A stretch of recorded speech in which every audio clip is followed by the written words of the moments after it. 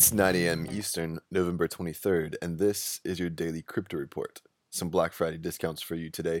Bitcoin is down 3.6% at $4,269. XRP is down 6% at 40 cents, and Ethereum is down 6% at $120. Those are your leaders by market cap. Top gainers in the last 24 hours. Dentacoin up 13%, Augur up 7.9%, and Factom up 5%. Today's headlines.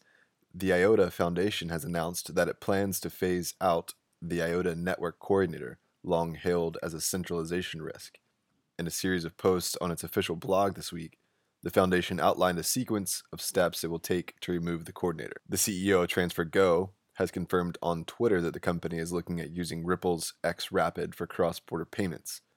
This is a follow-up on his September comments that they were examining a partnership with Ripple to handle a payment corridor between Europe and India.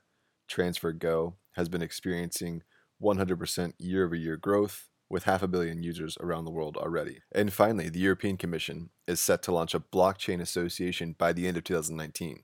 Several banks have already confirmed interest, and the association already has a name: the International Association for Trusted Blockchain Applications. The Commission highlighted that the newly formed association will help with the development of guidelines and protocols for the blockchain industry and will promote the EU's blockchain standards internationally. Those are your leading headlines today. Visit us at dailycryptoreport.io for sources and links. Find us on social media and everywhere you podcast under Daily Crypto Report.